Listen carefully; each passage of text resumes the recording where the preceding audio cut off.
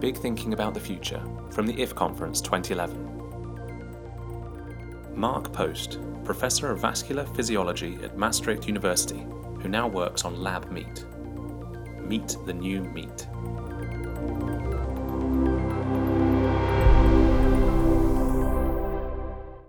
Lab-grown meat, why would we actually need this? Because it seems like sort of a scary thought, and we all sort of like our meat. Are there any vegetarians, by the way, in the audience? Just a few? I'm starting to notice that intellectual people, as you presumably are, the frequency of vegetarianism is very, very low, which I wonder what it is. Anyway, why would we need lab-grown meat? The meat production right now through livestock is not sustainable. We are currently already using 70% of our arable land for meat production through livestock. And the World Health Organization estimates that by 2050, the meat consumption is going to double. So you can do the math, not sustainable. We need to come up with alternatives.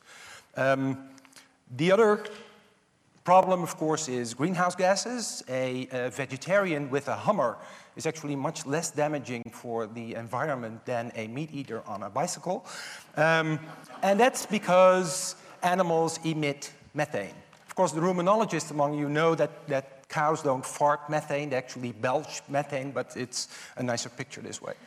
Then there, of course, is the animal welfare issue and the diseases that come with intense herding, so you need antibiotics, and they are getting into our system. We get resistant to bacteria and so forth. And there are also zoonoses, actually bugs that grow into intensely herded animals and transmit it to people so that we can get diseases from them. Now, of course, there are many alternatives. We can all become vegetarians. You can all become, I can become a vegetarian. That would help. But the fact of the matter is that probably is not going to happen. So we need to come up with alternatives for the meat production. And one of the technologies, or actually two of the technologies that are currently out there, will enable us to do that, presumably, through stem cell technology and cell and tissue culture. And the reason, I forgot to mention that, the reason why we think we can do that is because pigs and cows are terribly inefficient in producing meat from vegetable proteins. They were never evolved. Being food for us was not a selection criterion in their evolution, right?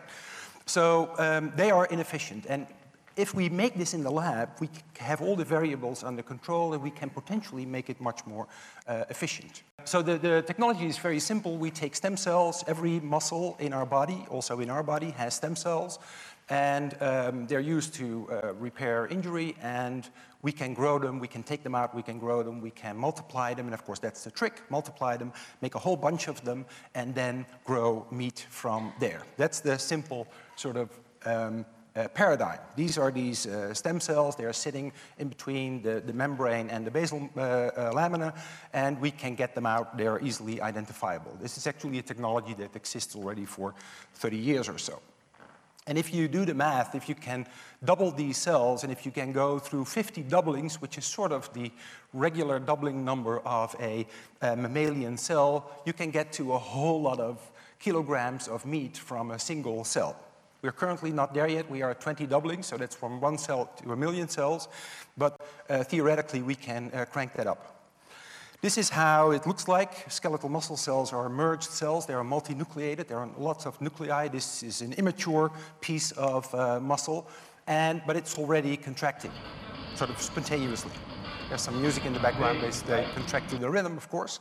But it's live tissue, and you can multiply and grow them. Of course, these cells need to be fed as well. We need to give sugar to them. We need to get amino acids and lipids, which, by the way, also sort of creates the opportunity that we can make it healthier, right? We can possibly change the lipid composition, more polyunsaturated fatty acids, so that it becomes healthier.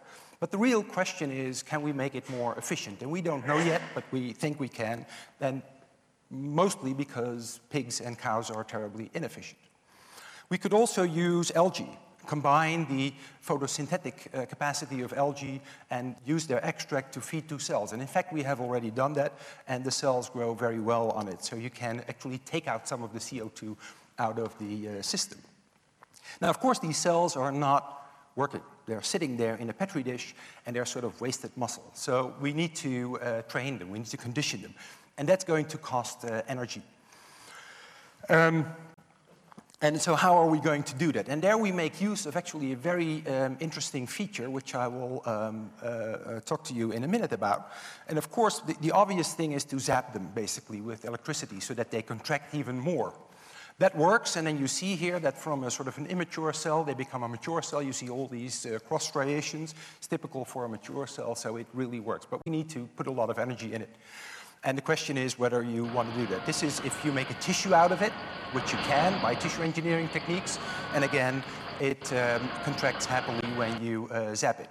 So you can train it this way. Fortunately, these cells have another very nice feature that they sort of want to be in a stretched condition, so they develop tension by themselves. If you place anchor points in that gel, they will actually reorganize that gel in between those anchor points. These are silk wires, but in real life we now use Velcro, bought at Woolworth or something. And these cells attach to it, and they create tension, and that boosts their protein synthesis. This is what it looks like right now. These pentagonal parts are still the Velcro. It's pink. But the strip in between is actually the muscle tissue. And it looks kind of unassuming. But it is 80% muscle tissue, and therefore a basis for meat. You might say, you know, there's not only meat or not only muscle cells in that meat. There's also maybe fat, presumably important for the taste. There is perhaps bone and bone marrow. You don't want to have cartilage, although quite frequently there is, and you don't want to have tendon. And these, all these tissues we can make. That's not a problem. We can dial in the number of fat cells in that tissue. So that's technically not an issue. And actually, we are doing that right now. My other profession is making blood vessels, and you might think, well, you need blood vessels to get that. Well, we don't, because we don't have any blood. The pink color eventually is going to come from the myoglobin, so we do get a natural sort of color and taste to it, hopefully, eventually. But we need a channel system, especially if we want to make that slab of meat. That can be done by just tissue printing.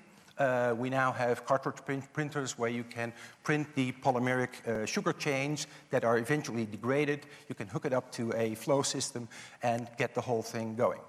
This is sort of an artist impression in how it would look like. You would have these incubators with hexagonal shaped. You can, of course, think of any shape. Printed tissues with a perfusion system through it. This is one unit and an artificial bone. If you make a whole factory out of it with algae culture, cell culture, the printing, and eventually the packaging, they will come out of that factory. You could also think that you might be able to make this at home. That's sort of interesting. You could, I guess, which would be even more sustainable, but you have to wait for 4 weeks before your meat is ready because it's based on regular cell division, and that's 18 hours for every cell. We don't tinker with that. We don't want to tinker with that. So you would need to know 4 weeks in advance what you want to eat. Of course, we did a life cycle analysis, and as you can imagine, if you make this whole much more efficient, then you would reduce the amount of land and energy and water quite appreciably. And that's eventually the point of it. Now, there are a number of challenges, as I mentioned here. We still need to get more protein in it. We also, of course, need people to start and eat it. I think we will, because if you imagine, 20 years from now, you have these two products. One is made in the lab with a guaranteed quality. It was good for the environment. It's the same price. It's the same taste. The other one now has eco-tex and also has a label on it that animals suffered for it. So what is your choice going to be? I think it's going to be relatively simple if it's presented this way. Of course, we have other opportunities. We can make all sorts of meat, all sorts of exotic meats. Giraffe, what have you, mixed meats, because every creature, not every creature, but every mammal and every bird and every fish has these stem cells, so there's basically no limit to it. And of course, then we start to eat meat without it eating at our conscience. And then finally, sort of the ethical question becomes, what is the role of our domestic animals going to be in our society? Because that's, of course, that's a very pressing issue. They are now proud to be our food, and they will, their role in life will change. So they may be pets. That's already happening. Now, these animals will get 300 kilos, and they will grow old, right? Because we're no longer going to kill them. Fortunately, we are getting older and older as well, and fatter as well, so that will be, I think, a perfect match. Thank you.